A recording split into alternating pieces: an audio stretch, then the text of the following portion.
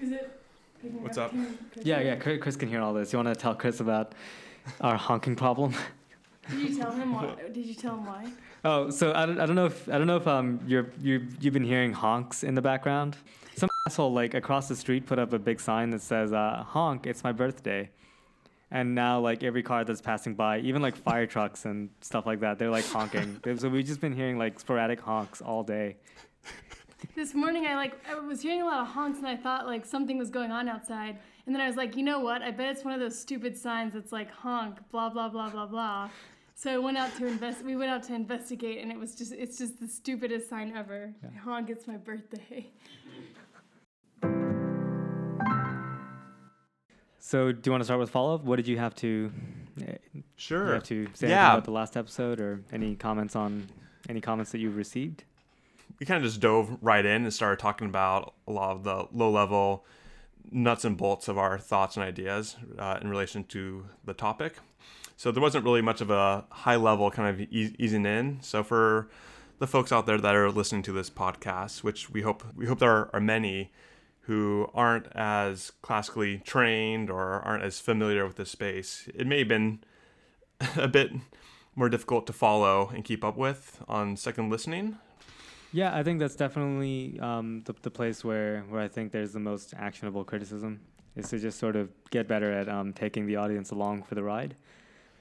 Yeah, I mean, I think we're both of the attitude that classical music may have become, especially in the last sort of century or so, it may have become quite rarefied, and the main advances are taking place sort of away from the public eye. But I don't think either of us really think that that's where classical music belongs. Right, exactly. So, yeah. So you were the one who came up with this idea, does film music count? Do you want to sort of tell me a little bit about why you phrased the question in that way? Yeah, sure. When I talk to everyday people, be it coworkers, friends, family, everything, usually it comes up that I'm, pretty involved in classical music and stuff, and enjoy it a lot. And I always end up asking them, even though it's a question I disagree with from a fundamental nature, but this is a topic for another show. But the whole name classical music and that nomenclature, is very problematic. The question usually ends up coming from my mouth. Do you like classical music, or do you listen to classical music? But very often the response I get to that question is, does film music count? So what do you say to that? So what I say is absolutely it counts. And that very answer definitely irks some classical music aficionados the wrong way. Do you want to start with that for a second? Yeah, let's air the grievances here. So let's put you in a three-way conversation with, yourself, the person who you're trying to gauge their interest in classical music, and someone who's a very much the stereotypical classical music snob. Yeah. And you say absolutely film music counts. What exactly is the nature of the grief that you're getting from this snob person? It usually comes in the form of an eye roll. And they'll usually say, "Oh, you mean like John Williams or Hans Zimmer or Danny Elfman?" I'm like, "Yes, exactly, them." And so my quick kind of response to that, eye roll is to challenge them to come up with any definition they can of classical music, and then explain to me how and why film music doesn't fit into that. And they usually have a hard time. I think that's a good challenge. I mean, I certainly can't think of any reasonable response to that. Right. Have you heard any responses that even come close? No. I mean, usually, you kind of go down the thought ladder, right? And, they're like, oh, well, it has to be music for the concert hall and such. I'm like, oh, so I guess we're calling the piano music of Chopin no longer classical music. It's like, right? Or they'll be like, oh, it has to be like art music. And so that's kind of a common one I hear, art music. To them, I would kind of ask, oh, well, what's art music, right? And that kind of keeps on going. But what's your kind of initial take on that? I've always been confused by how anyone can make any sort of reasonable distinction between the music of Wagner, say, and the music of John Williams. That seems to me like a completely straight line between the two of those guys. I guess in some ways I'm not the best person to ask about this because I never understood the other side of that argument. Right. And I can think of several knocks that I would put on film music that don't have anything to do with its classification as, classical music or not. But all of those knocks, I would have those same problems with. I do have the same problems with, like, most opera music. And in fact, I'd say, like, I think most opera music is a lot more annoying to me than even the most annoying film scores. Interesting. So the problem of, like, obviously we're talking about badly written operas and badly written film scores here, but the problem of it being sort of majority wallpaper music, that's that's not a phenomenon unique to film. The opera analogy I think is a very fair one, because back in the 1700s and such, it kind of changed when symphonies were becoming a more standard medium in the early 1800s, in the early Romantic era. But before that, I mean, you kind of wrote music, be it symphonies, concertos, all that, to prove yourself so you could write operas, right? I mean, operas were the highest form of musical composition in their eyes, and it was also one of the highest forms of entertainment and most popular forms of entertainment too, not just high culture. Mozart's operas, I mean, Mozart, really cared about his operas more than he cared about most of his other music. That's not to say he didn't write terrific other things, but his goal was to write opera. Yeah, and I mean, I think a lot of classical musicians, even ones who have great intentions and respect film music, I think even still don't pay enough attention to it. Most of the orchestral music written nowadays is written for the film screen. That's a really good point. And I'm not saying that's bad or good. I would almost say it doesn't really matter. That's just how it is. And heck, if you want to make money being a composer nowadays, it's very hard to do that outside of the film space. I mean, there's certainly big names out there that don't exclusively write for film scores, but the inverse is kind of interesting, where most big composers have written for film, even if they're not a film composer. I mean, I wonder if I may put on sort of my most cynical hat. I wonder if there's a part of the classical music world that loves to be apart and above the rest of the population. Sure. And film music really is it's the sort of most vulgar form that we have, and I mean vulgar in the sort of in the Latin sense, not as in crass, but it's really the place where I would say classical music has the most attention from the most people, like quote unquote classical music, it's a great place for people to be introduced into classical music, who are not into it before. And I think we'll probably end up talking about why that is later. But I wonder, like, at my most cynical moments, I wonder if somehow the sort of derision of film music by a certain kind of classical musician is a little bit sort of wanting to protect the above and apart space that classical music likes to have sometimes. If you had to pick like a favorite film score or a film score that's close to your musical heart, does any come to mind? And another thing that comes immediately to mind is the film score for Grizzly Man. I haven't seen it yet. I've heard it's really good though. It is really good. It's a wonderful movie about Timothy Treadwell. It's a movie by Werner Herzog. Mm-hmm. And the movie is actually mostly comprised of footage that Timothy Treadwell took of his sort of summers spent hanging out with grizzly bears in the wild in Alaska. And the soundtrack for that, it's it seems to be conceived in a really interesting way, and it sounds really. It's just a really beautiful soundtrack as well. It's produced and played by Richard Thompson and I think a few other musicians. Okay.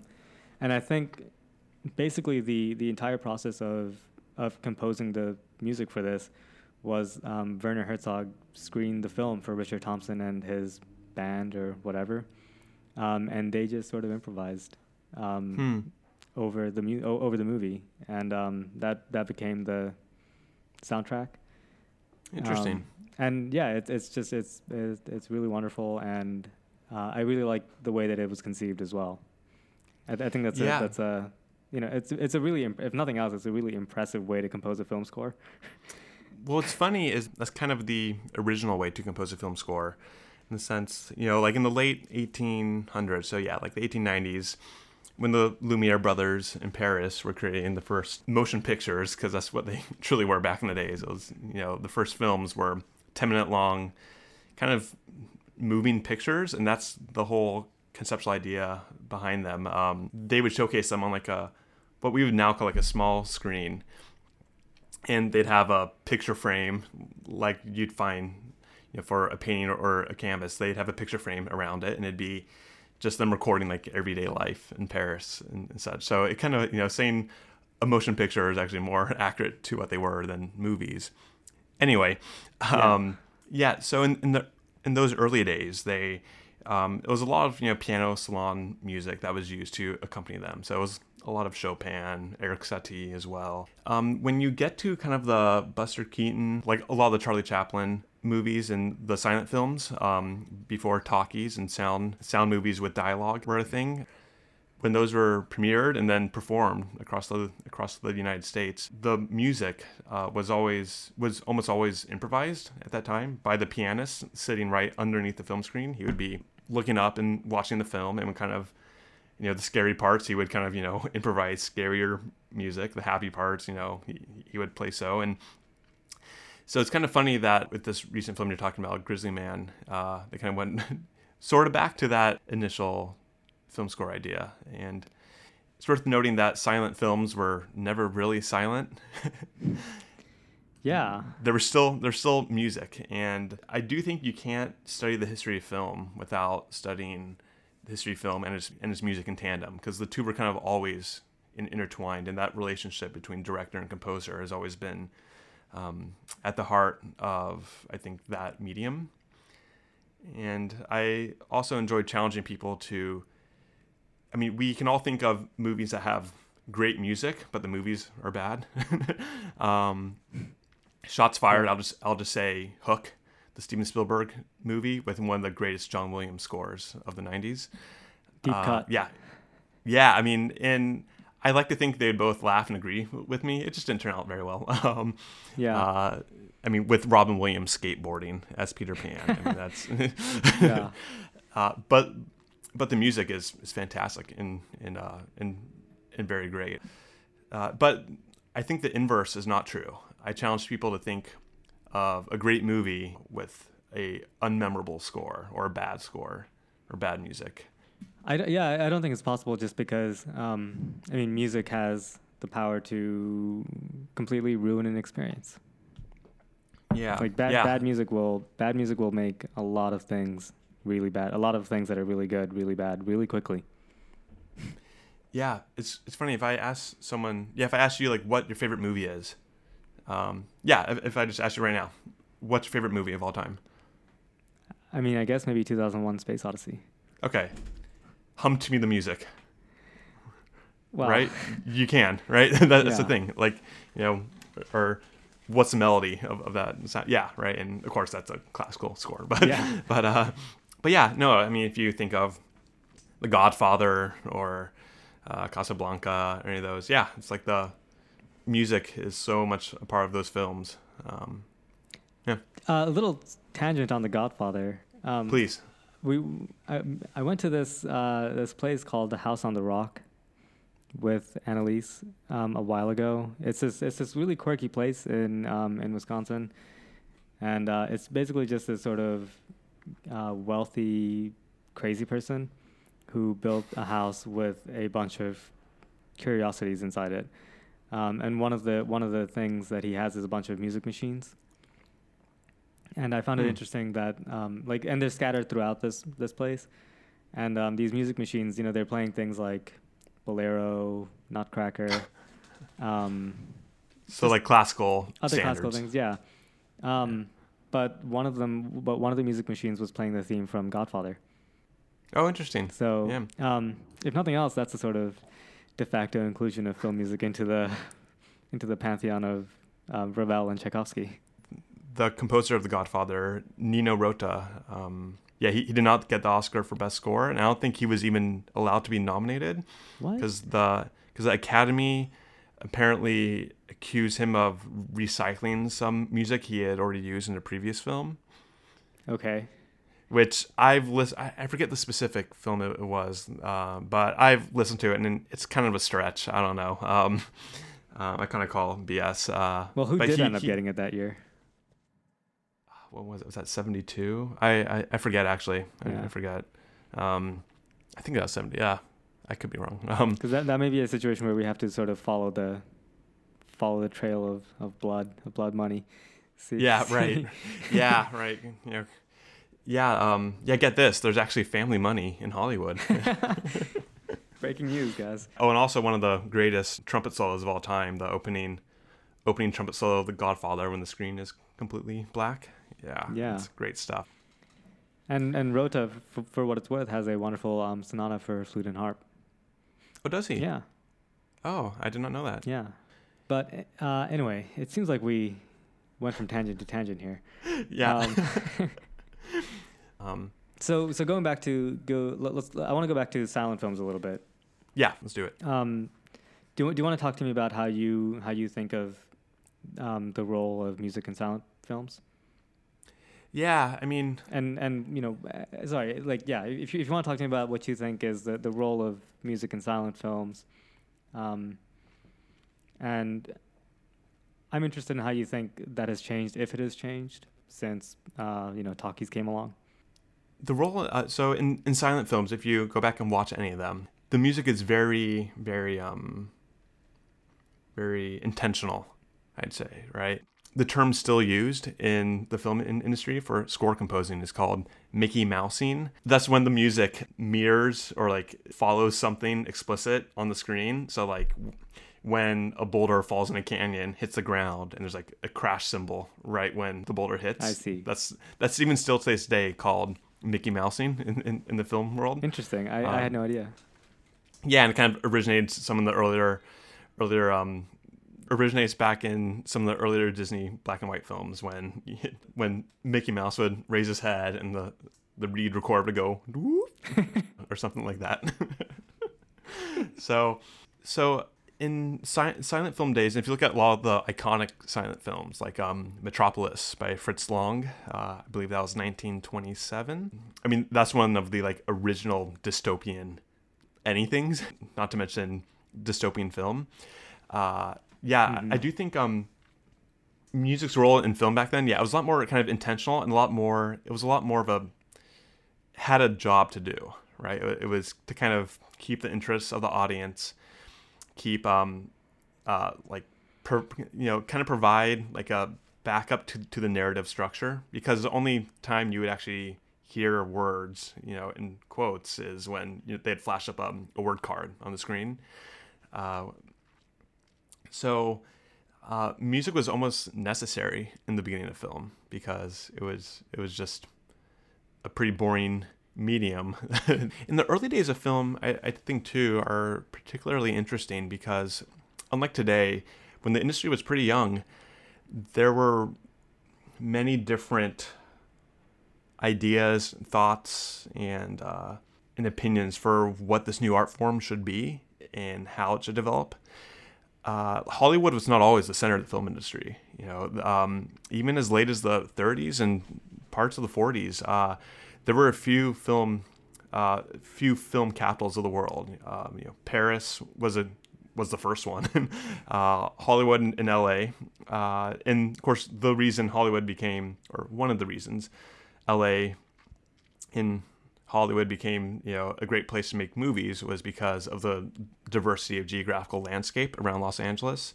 If you want snow, you could drive a few hours. If you want beach, you could drive 30 minutes. If you want desert, go a few hours north. If you want a city, you're in a city. So because of that, I never thought about that, yeah. but now that you say it, that is strikingly obvious. We will put it in the show notes. There's a hilarious picture that was trending around Twitter. It was I want to say it was an original MGM map. It was either MGM or Paramount, one of the big guys. It was a map of California, and noted and highlighted were the places you go to find a certain type of geography. So there'd be a little section that says like Swiss Alps, one that says like Caribbean beach, like down by Coronado or something. That's awesome. Yeah, pretty entertaining.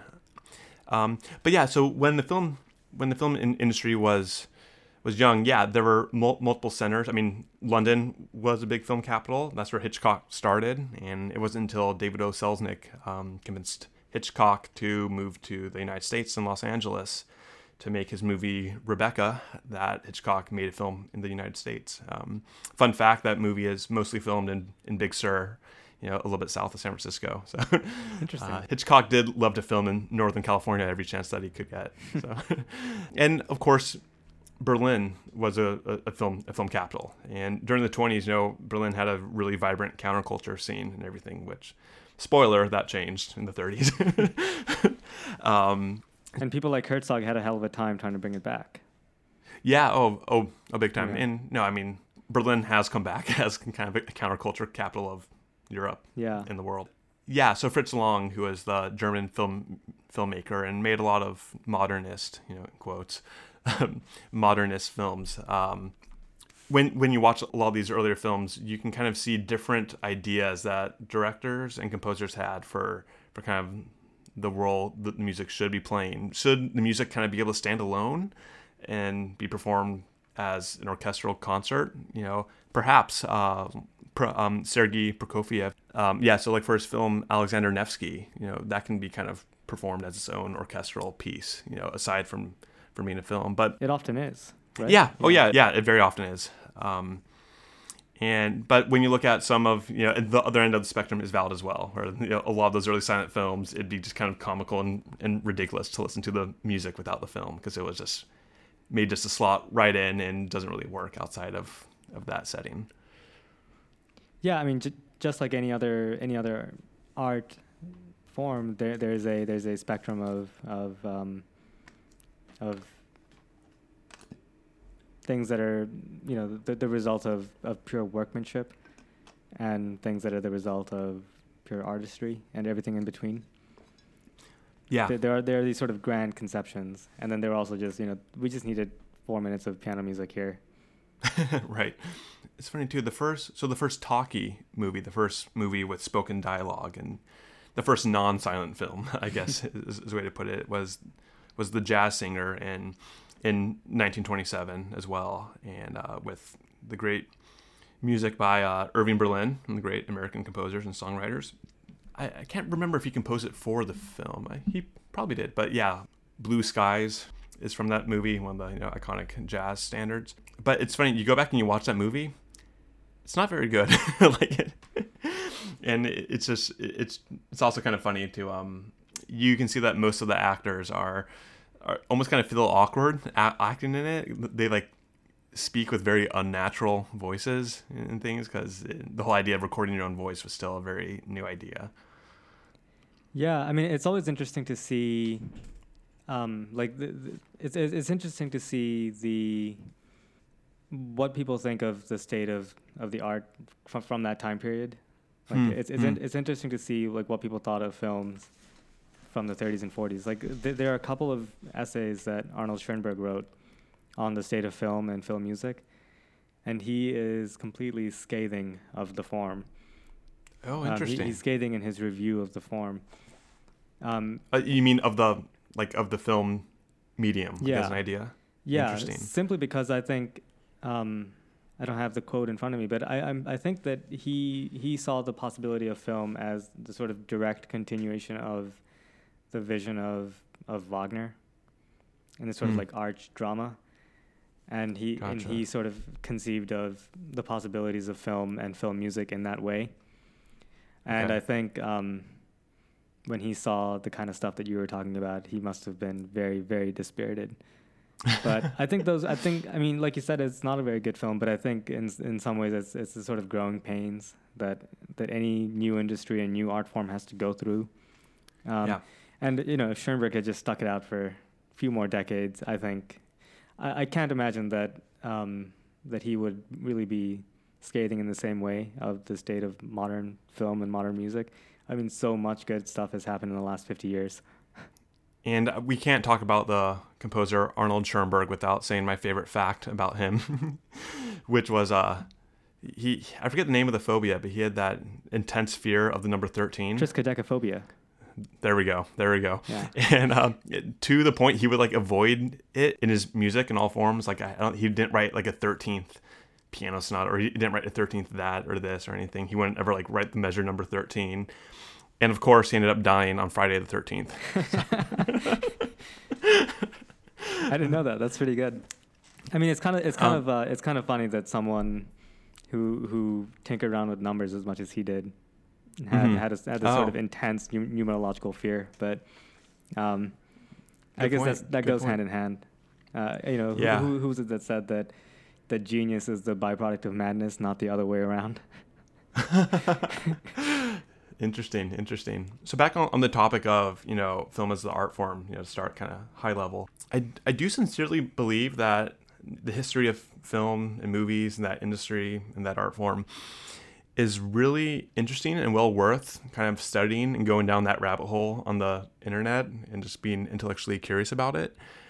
Mainly because, well, for a lot of reasons, but one of the big reasons is that it's such a new art form still.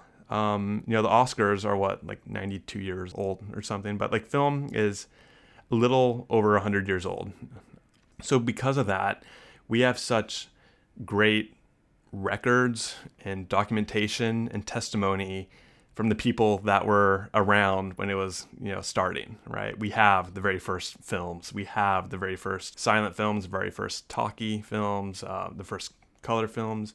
We have such great records, unlike in most other art forms, like music. I mean, it's been around thousands of years. You know, visual painting, been around thousands of years. Drama and acting, been around, you know, very, very long time. But film, I think, is pretty unique that it's still just a very new art form. And because of that, there's so much about how an art form is born, gets created, and grows. That's a really good point. It really will, like, this has nothing to do with anything, but I do wonder if we'll be able to sort of reverse engineer any of the knowledge gained from studying the beginnings of film. Like, I wonder if we can, through the study of the beginning of film and the sort of growing pains that it is possibly still going through, and the sort of just the evolution of a genre that we have records from the beginning of, like you said, I wonder if we'll be able to sort of gain any information from that we can map onto the sort of gray areas of the beginning of music or drama or something like that. One of the things that's obvious when studying the early days of the film industry and film itself is, just how ununified it was. So after film was really proving itself to be a big business, there were many different notions of thought for music's role in film. Some studios, some execs, some prolific directors believed composing original music for a film was crazy. You know, it was expensive. You had to hire an orchestra. It was too much work. I mean, because creating a whole original score for a film, you know, especially back in those days before editing software and things, there were a lot of people in LA that believed film music should just kind of be this toolbox and these like canned pre-recorded snippets that you just have for your studio. And when you create a new film, you pull out the sound effect for that and this little 20-second musical clip for this, as opposed to having an original piece of music for each film. So, I mean, thank God we don't live in that world. One of the early advocates for, having grand orchestral scores, grand orchestral original music for each film was Max Steiner. From that time, he wrote some of the big names. He wrote the music for King Kong back in the 30s. He wrote the music for Gone with the Wind, So just a few small films. Yeah, may have heard of them. Do you want to talk about how we even got to film music? Like, do you want to talk about the sort of thread running from Wagner to Korngold, Yeah. Prokofiev, whoever? Like, what's your... Yeah, I'll start kind of in the middle, actually. So I do think a composer that kind of danced in both circles, that being the orchestral concert world and then the film score world, was Erich Korngold. And Eric Wolfgang Korngold. Eric Wolfgang Korngold. Yeah. Thank you. Thank you Can't very leave much. out a middle name as illustrious as that one. And one of those composers where if I meet a classical orchestral musician that hasn't really dabbled in film music, I say, oh, check out Korngold's score to The Seahawk or to Robin Hood. And then the inverse is true too. Someone that knows his film scores a lot, I say, oh, go check out his violin concerto. Right? He kind of wrote really great stuff in both worlds. And I learned recently he was also kind of like a genius. Yeah, I think the fact is lost on the general population for some reason. But yeah, he was a straight up genius with a sort of Mozartian facility on the keyboard. There are stories that when he was 10 years old or something, he went to see Elektra, the opera by Richard Strauss. And then he went home and he was able to play through the entire thing from memory on the piano at the age of 10. This is ridiculous. And later on, there's also some stories. I don't know what the film was, but he was able to sort of check out a roll of celluloid. And based on the length of the celluloid, he was able to tell you instantly how many seconds of music needed to be composed for it. Really? So wow. Yeah, he had this sort of Mozartian or Mendelssohnian kind of genius that's just sort of bursting forth from inside him. And I don't know why.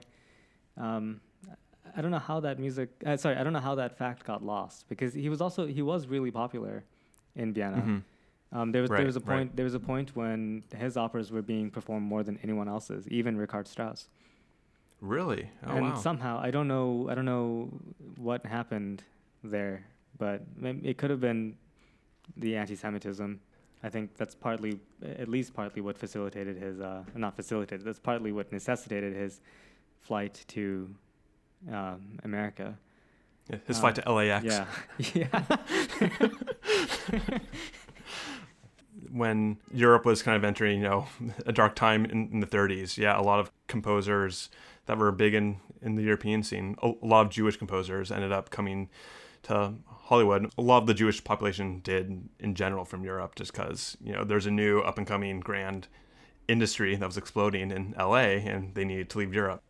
Yeah, with Korngold's classical compositions, I think, just as a sort of little bit of follow-up from the last episode, I think Korngold's second piano sonata offers an interesting counterpoint to the arrangement of Beethoven's Sixth Symphony on piano that we were talking about last time. Okay. I'm curious. Where the symphony, we were talking about how Beethoven really wrote on the piano, and he wrote very, like, the things that matter is really the skeletal structure of Beethoven. And a lot of times we find that in the orchestrations, it actually gets lost or muddled. I find that sometimes with Korngold, the opposite is true. So when you listen to something like his second piano sonata, it's written as if it were sort of pre-symphony. It's written in such a way that you can almost hear the score in his head as you're playing as you're hearing the piano sonata. There are these sort of redundancies that are actually really not pianistic at all. There are these sort of redundant octaves that imply more of the sort of like the brass supporting techniques that Wagner would use, or the sort of like syncopations that you would sometimes see in the woodwind parts.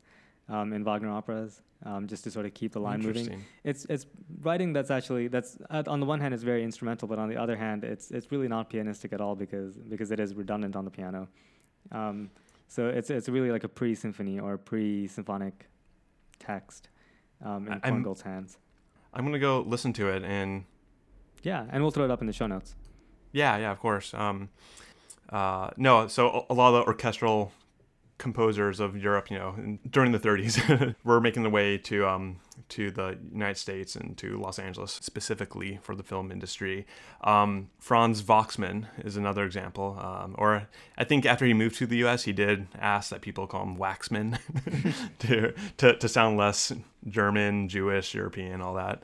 But Franz Waxman, a lot of violinists probably know that name from his Carmen Fantasy. But I highly suggest checking out his film music. He did the music to Hitchcock's Rebecca, which we mentioned earlier. He also did Bride of Frankenstein and some other great work. So, yeah, I find that transition period where there were people who were sort of playing both worlds of straight up classical and film music. I find that time period completely fascinating. If you listen to a lot of the music of John Williams, I mean, you can hear Korngold like so loud and clear in that. John Williams was, clearly inspired by Korngold's music, the way he wrote, the way he orchestrated, the role, music kind of had in the film. A specific example would be John Williams' probably most famous piece, which is the title sequence to Star Wars. Big title, the film scroll. If you listen to that and then go and listen to Korngold's Overture to the Seahawk, they're strikingly similar, not necessarily from a melodic perspective, but definitely in their structure. Interesting. Both start with a very trumpet-heavy, brass fanfare, all that, and then they kind of transition to a more violin-heavy passage where you have this lush string second melody in there, and then it kind of transitions back to the brassy fanfare. Dun, dun, dun. And then, of course, you have the second section, which is all violins, strings. Then after that, you go back to the main brass fanfare. And then if you listen to the Overture to the Seahawk, forget the year, but we'll link to it. It's kind of the same structure. Brass fanfare followed by string counter melody or string second melody, and then back to that original brass fanfare. And also both movies are kind of about ships exploring new, unexplored places. So there's a bit of a parallel in that regard as well. Yeah. Do you want to talk at all about the relationship between John Williams and Wagner? Oh, sure. Yeah. So it's clear. I mean, this is just the way, art progresses, So John Williams clearly was inspired by Korngold. And Korngold, of course, was heavily inspired by Wagner.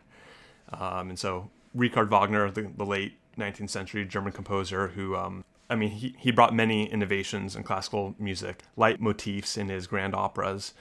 And that is just, a musical passage, a quick musical idea that's associated with either a character or an emotion that reoccurs throughout the opera.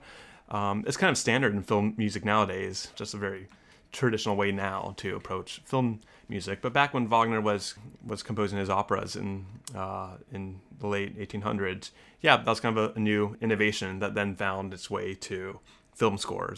It's really one of those things that is so obvious now that it sounds downright stupid to even talk about it as an innovation. Also, the performance nature of opera was really changing in the late 1800s. When you look at Wagner's innovation to opera performances and operas themselves, at the Beirut Festspielhaus is, I think, the name of the opera house, but it's the opera house in Beirut, Germany. Beirut or Bayreuth, I'm probably pronouncing it. I don't actually know. We should find that YouTube channel. Yeah, excuse my German for the duration of this podcast. It was a brand new, at the time, state-of-the-art opera house that had a lot of aspects to it, which we now assume is standard both in movie theaters, but also in opera houses and such, and even concert halls. Among the innovations being having the lights dim after the performance has started. And that was possible with like the new oil light technology at the time. They could, accurately dim the lights kind of just how they wanted them. Again, that's like standard nowadays, right? In all performances of that kind. But back in the days, that was a brand new idea. Another innovation of that opera house was having the pit lower and actually below the stage. So the orchestra, when you're seeing the performance, the orchestra is tucked away and almost out of sight. And so the prime visual focus of the experience is the stage and the production.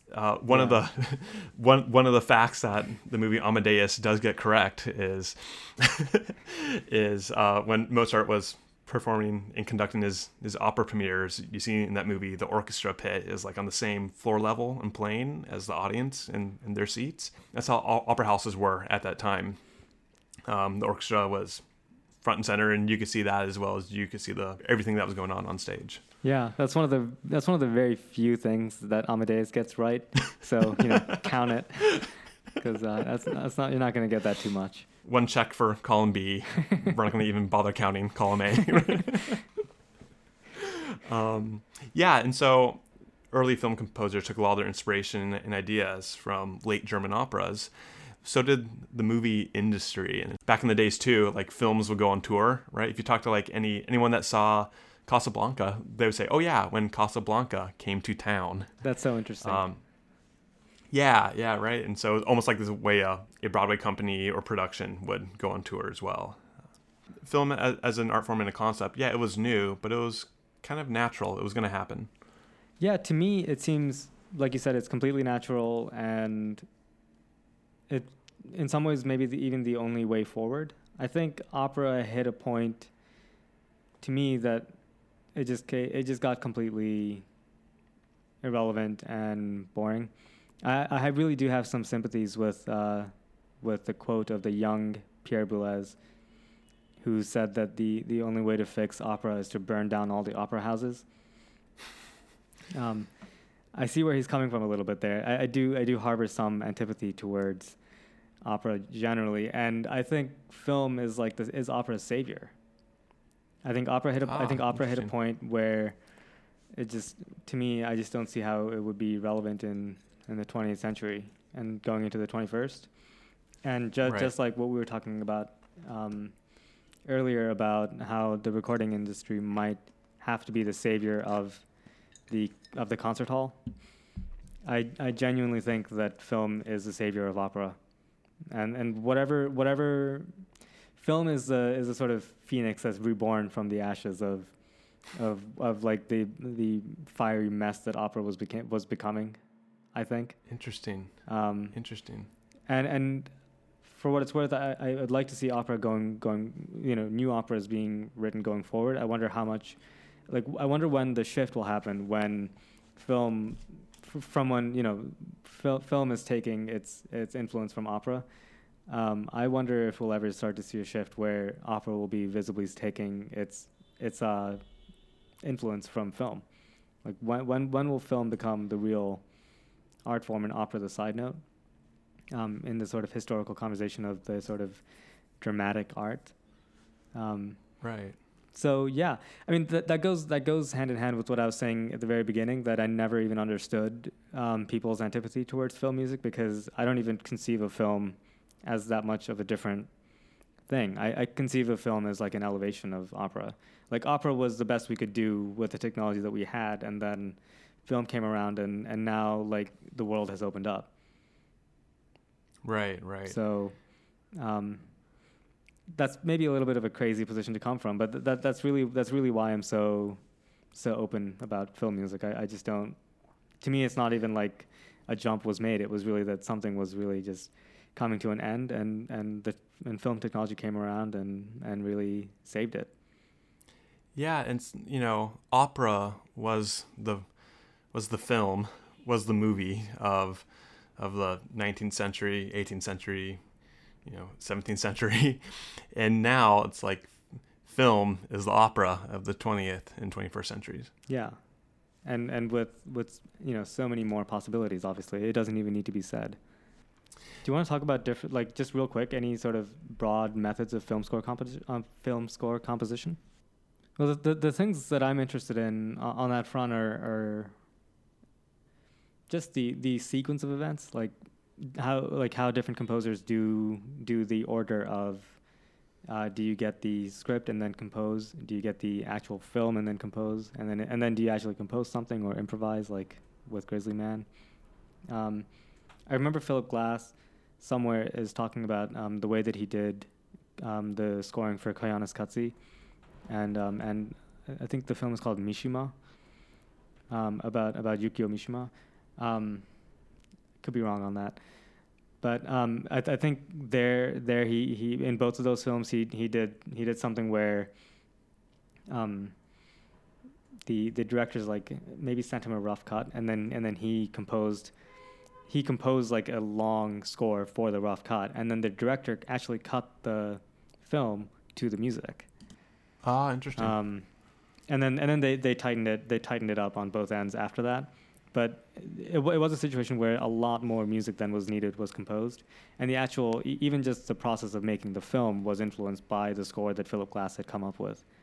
So I'm interested in cases like that where it's really a true collaboration where a rough cut is sent to Philip Glass, and he sort of riffs off of it, sends it back to the director, and the director riffs off of that, and the end product I think is, with something like Koyaanisqatsi, obviously the music and the film are not separable, and right. it could be that method is the only way to compose a film score like that. Right. Yeah, interesting. I know like the finale / like last 10-15 minutes of E.T. was composed or cut like that. So John Williams like composed the music, and Spielberg loved it, especially that segment from like the bike race to the end credits. Spielberg cut the film to John Williams' music. Yeah. So that is completely fascinating to me. How like another thing about composing for film is that you have to sort of have 5 or 6 different methods of composition at your fingertips, and you have to just sort of flip between them between what the film needs. So that's also something that I'm really interested in. And yeah, of course, I wish we had someone who actually knew what they were talking about around here, so we could ask them some real questions.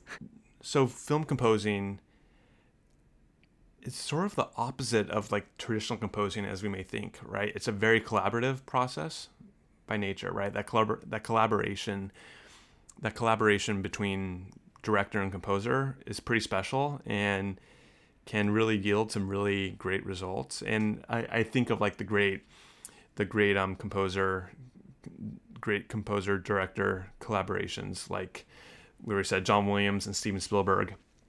I want to say the only Spielberg films that were not scored by John Williams, I'm probably going to get this wrong, but I think it's just 2. I think it's just The Color Purple, because there's already a score for it. And Bridge of Spies, actually, I want to say. Oh, interesting. The BFG may have not been done by The Big Friendly Giant by Roald Dahl. The film for that may have not been John Williams either. I was going to say none of these are... I wouldn't consider any of these sort of mainstream Spielberg, so... But by and large, most of Spielberg's films, he's always used John Williams as his collaborator. But yeah, so you have that collaboration. Of course, you have Hitchcock and Bernard Herrmann. So Bernard Herrmann, he did the score for Psycho, for Vertigo, a lot of the great Hitchcock films. I was going to say another example of a combination, a collaboration, is between the Bengali filmmaker Satyajit Ray, who made the Apu trilogy, and he collaborated with Ravi Shankar for that score. Okay. A very young Ravi Shankar, I believe. Oh, wow. And I believe that was also composed in the sort of improvisatory way. And interesting. That's one of the if you haven't seen that trilogy, I think that's one of the great examples of completely lucid and very emotive film composition done by Ravi Shankar. So gotcha. Yeah. Interesting. Yeah.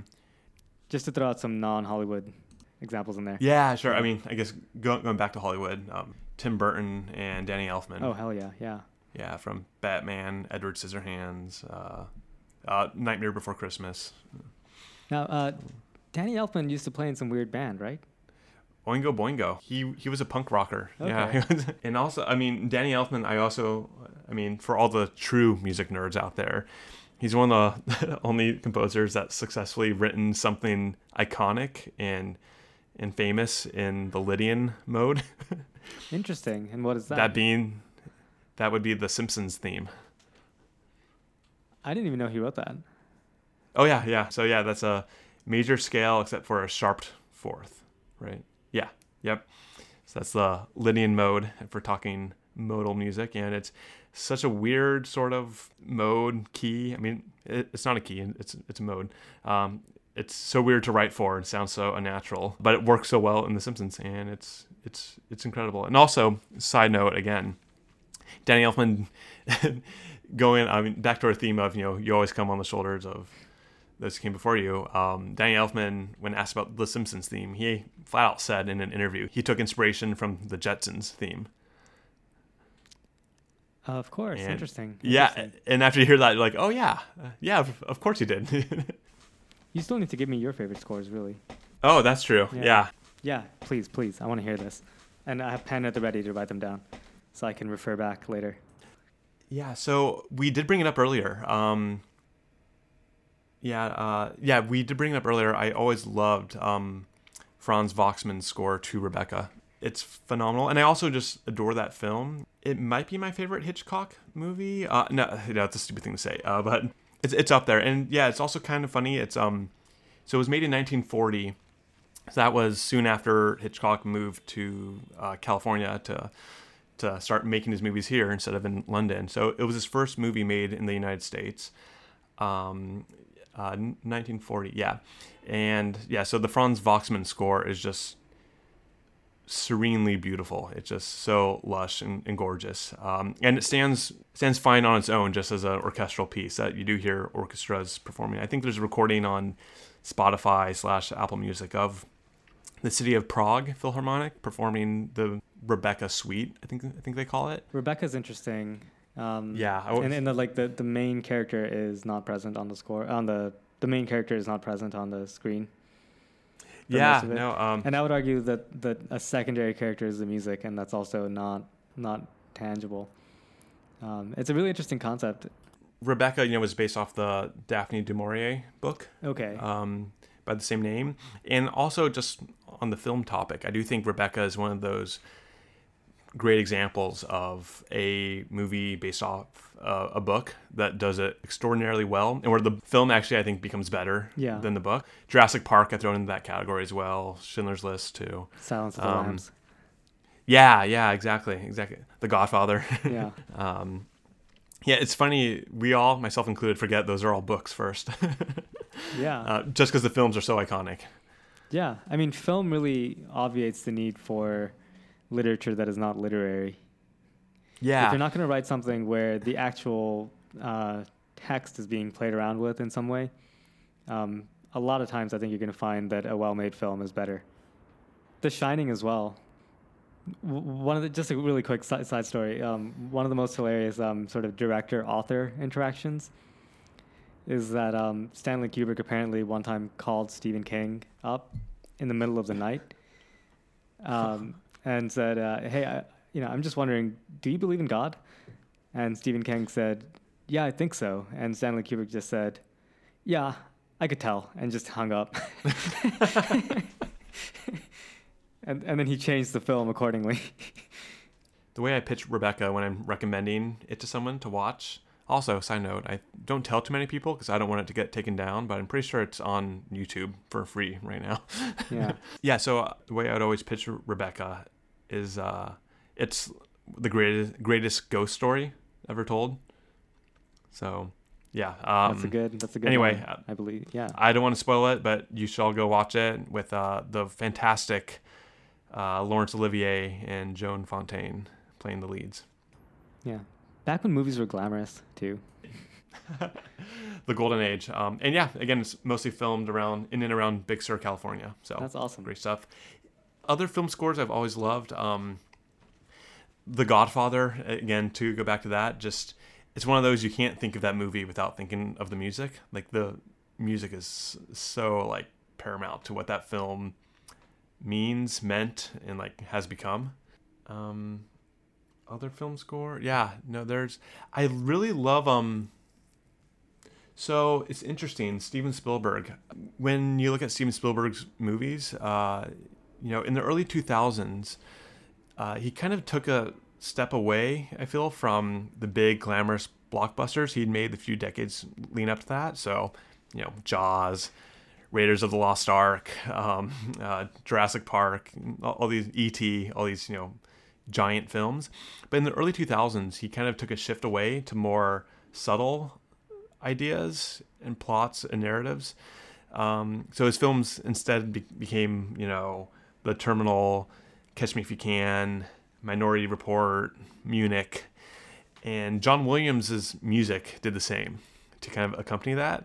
So some of my favorite scores are ones like Catch Me If You Can, where that's such a really awesome, great wonderful score and music, but it's very different than what you in your head think of as a John Williams score, which is giant orchestra, heavy brass, grand sweeping melodies. But instead it's a bit more subtle, but just as effective and beautiful, I would say. I certainly think The Terminal and Catch Me If You Can are the two underrated, or the most underrated Spielberg movies, and I think the two most underrated John Williams scores as well.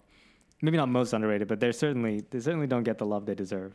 Yeah, in The Terminal, you can definitely see John Williams' jazz side come out, which I can't remember had ever come out in any piece of music he had written up until that point. I was also listening to the soundtrack of The Terminal lately, and I think one of the tracks is called like Dinner with Amelia or something like that, which I highly recommend everyone watch the movie. It's one of my favorite kind of like feel good films. I don't say that like in a bad way. I say that in a great way.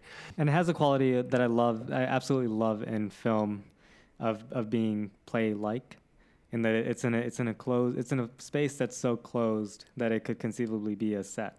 It could be like a set on a stage. Yeah.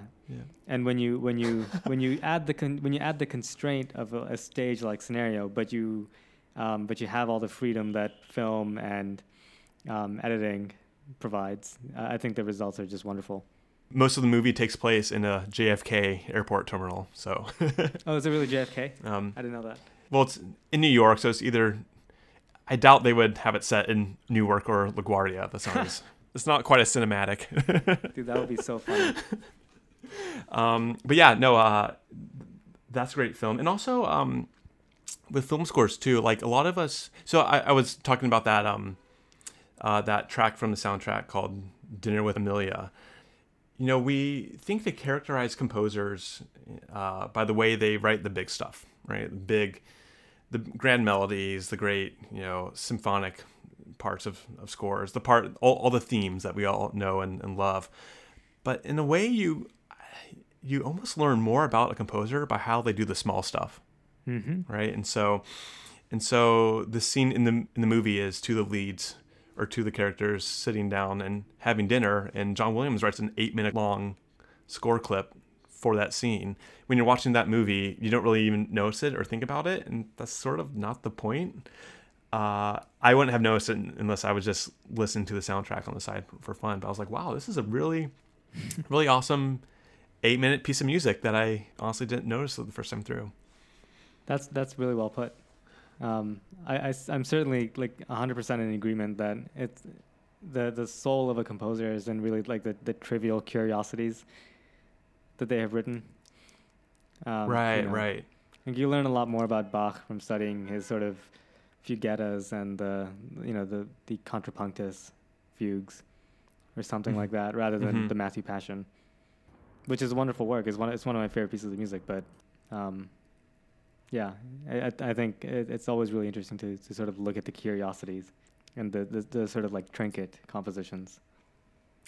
And also, I loved a lot of I love a lot of the John Barry scores. So of course he did, probably most famously James Bond music, and the score for the first however many James Bonds he did, quite a few of them. But his score from Out of Africa, I always liked a lot. The James Bond score is why you started playing trumpet, right? Or one of the reasons? Weren't you? Yeah. One of the reasons, it was James Bond and Indiana Jones. So, Yeah. Another score that I've always loved a lot is Bernard Herrmann's music to Psycho. And not just the shower scene, which everyone knows, it's one of the most famous scenes in film history. Fun fact, too, that was quite a point of contention between Hitchcock and Bernard Herrmann was the music for the shower sequence, because Hitchcock really didn't want to have any music at all. Oh, really? Well, that would have been a huge mistake. Hitchcock's The Birds, there's no music in that entire film, right? And so I do see where Hitchcock was coming from. He thought it would be scarier without music. Bernard Herrmann thought otherwise, obviously. But also, so the score to Psycho, though, not just the shower scene, but throughout the whole movie, there's some really beautiful and serene music. And the overture in the title sequence, too. I think it's, was it for like string septet, maybe? I believe I forget that's the right. orchestration.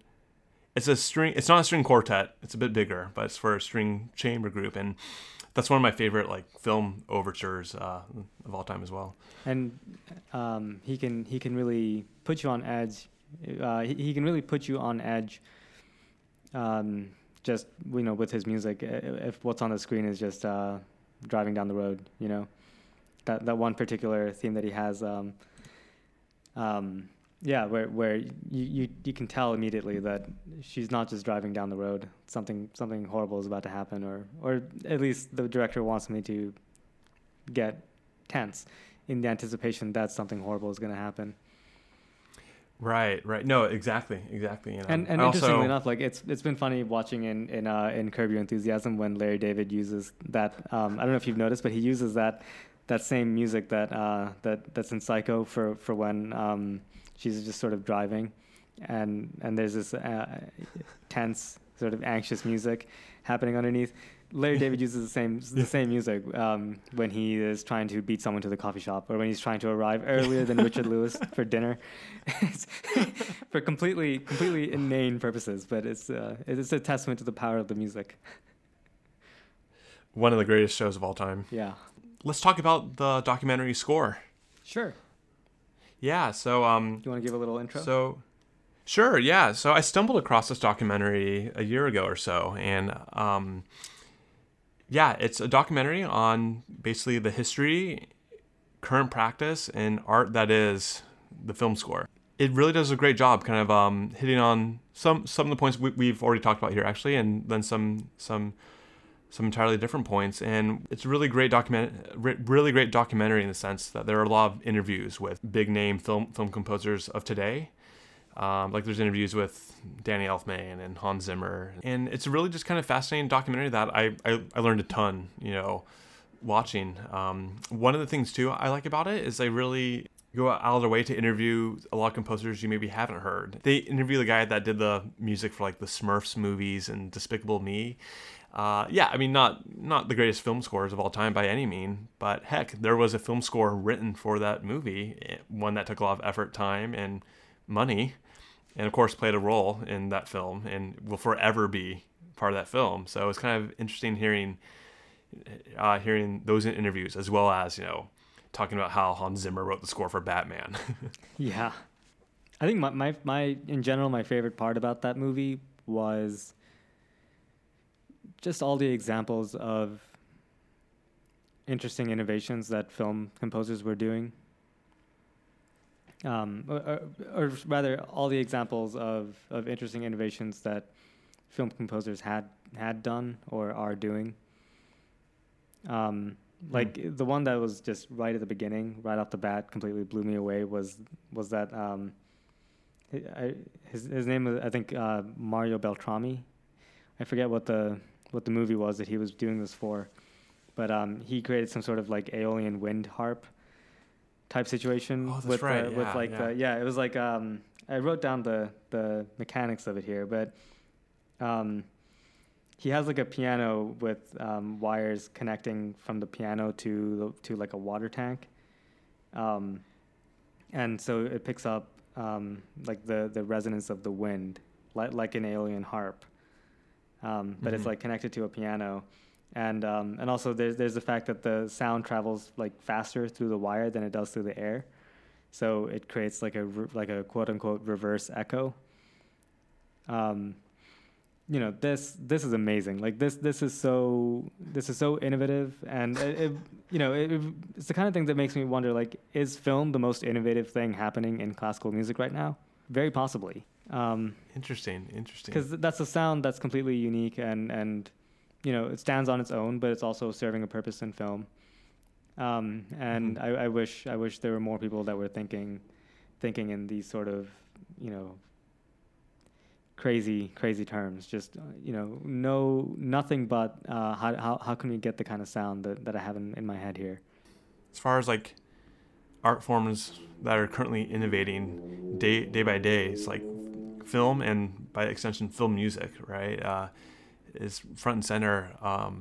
Like they have some interviews with Reznor and Ross, the two guys that oh yeah, speaking of director composer collaborations, they've done a lot of the music for David Fincher's films. One of the more famous ones being The Social Network, and that's a freaking awesome film score. Mm-hmm. But it's also so different than any film score you've probably heard of, especially for such a blockbuster giant film that was, right? Yeah. The score was mostly made with a synthesizer and a sound booth with electronics, and it's incredible. Yeah. Speaking of musical innovations that happened, the innovation happened in the film score medium. I mean, again, talking about Bernard Herrmann and his use of the theremin, right? Interesting. Yeah. For those who don't know, the theremin is a kind of electronic instrument. You play with, it's so hard to explain if you don't have one in front of you, but you play by moving your hands around, I guess, the magnetic field that's being created by these prongs, and the way you move your hands adjusts the pitch and the volume. And Bernard Herrmann used this in his score for The Day the Earth Stood Still, and it has since become the standard sound effect for like B-movie UFOs. So if I could try to imitate it, it's kind of like the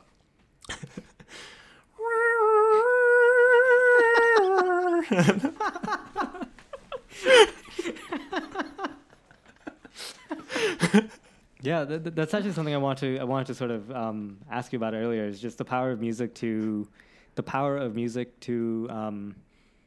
like lock in a sound for an entire genre forever, basically. Like, it's impossible to think of spy movies without big bands now because of John Barry. Brass and jazz and And it's impossible to think of aliens without theremins, and it's impossible to think of westerns without whatever the hell that thing is in Clint Eastwood movies. You're talking about Ennio Morricone's score for Good, the Bad, the Ugly? Exactly, yeah. With like the tumbleweed going across the scene and the... Yeah, man, Chris is a man of many talents. Plug to Ennio Morricone, who wrote some of the greatest film music of all time. A lot of the spaghetti westerns, right? Do you know why they're called spaghetti westerns? I don't. Yeah, I actually didn't know this for the longest time, but apparently, so it was Western movies, like a lot of the Clint Eastwood, Good, the Bad, the Ugly, style films. Yeah, they're Westerns that took place in the American Southwest, but for cheaper production costs, they filmed them in Sicily. Oh, wow. Interesting. That's great.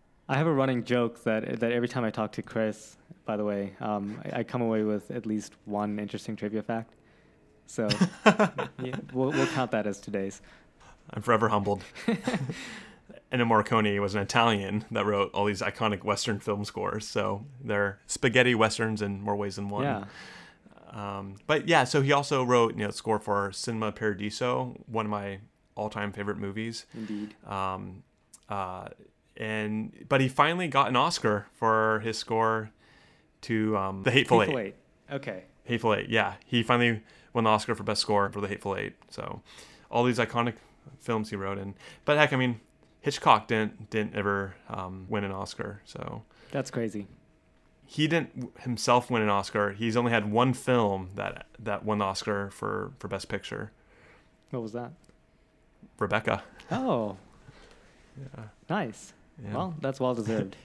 Of course, you can't think, music people are like kind of, very not judgmental, but very passive about is like, a lot of modern works of Ligeti in these composers where it's like a bow on like a steel rod making a screeching noise.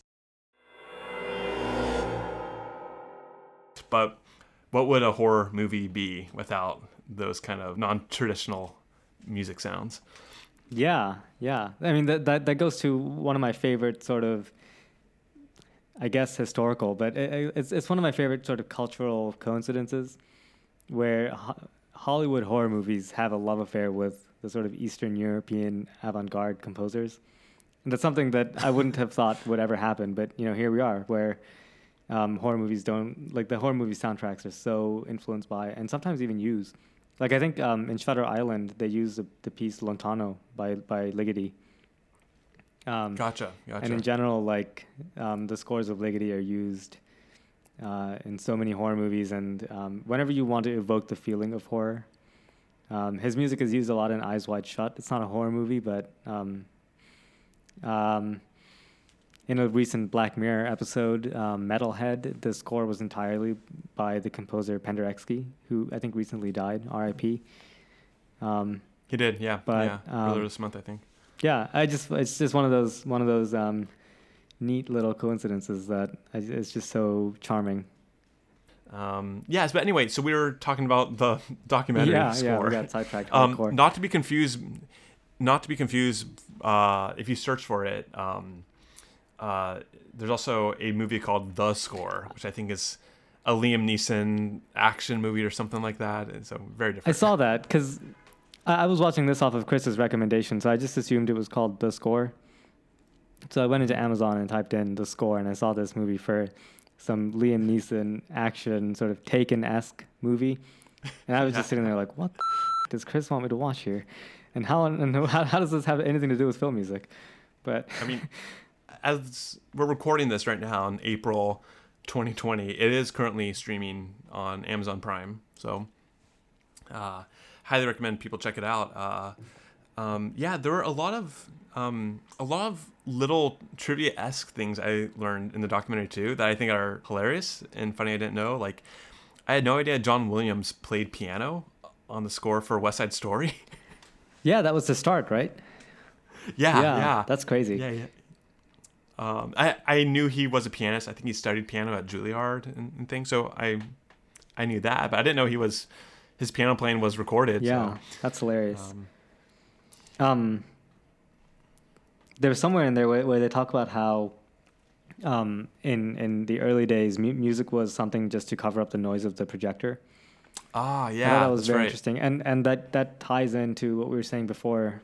It's just an extension of sort of opera and ballet, because of course, one of the main purposes of ballet music is to cover up the sound of the dancer's feet. Right. When film music was new, it was kind of initially created just to solve a problem. Yeah.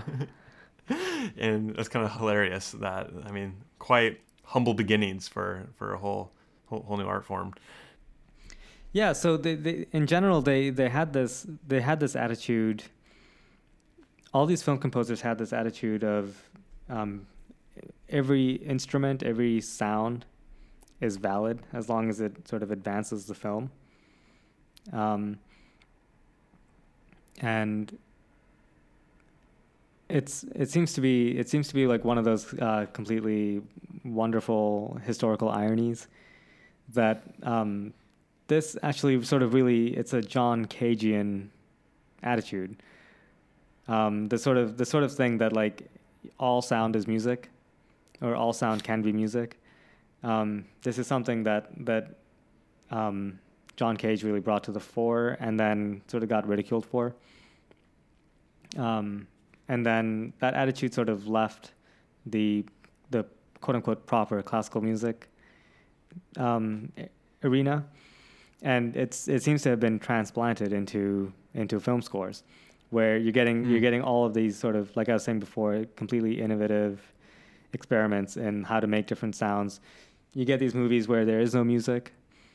That seems to be something in the sort of Cagean tradition. of Yeah, just right. sort of look at the music that's all around you. And I find it a sort of irony that this thing has been abandoned by, quote unquote proper classical musicians, and now has a home in the completely vulgar art form of cinema. Yeah, right. And I love it. I love it. I thought the part where they were talking about Herman was really interesting. But yeah, they were talking about Psycho and how it's music that it's not music that describes or accompanies the action, but it's music that's actually involved in the sleight of hand that film is, that really all art is. Because if you watch it without any music, it's not actually that scary, and if you watch it with music, it really, the music tricks you into thinking that the scene is more violent than it actually is. The scene really is not that violent if you take the music away, but you add the music and it's a lot more scary. Your body thinks that a lot more violence is happening than actually is, and that's exactly the kind of interesting.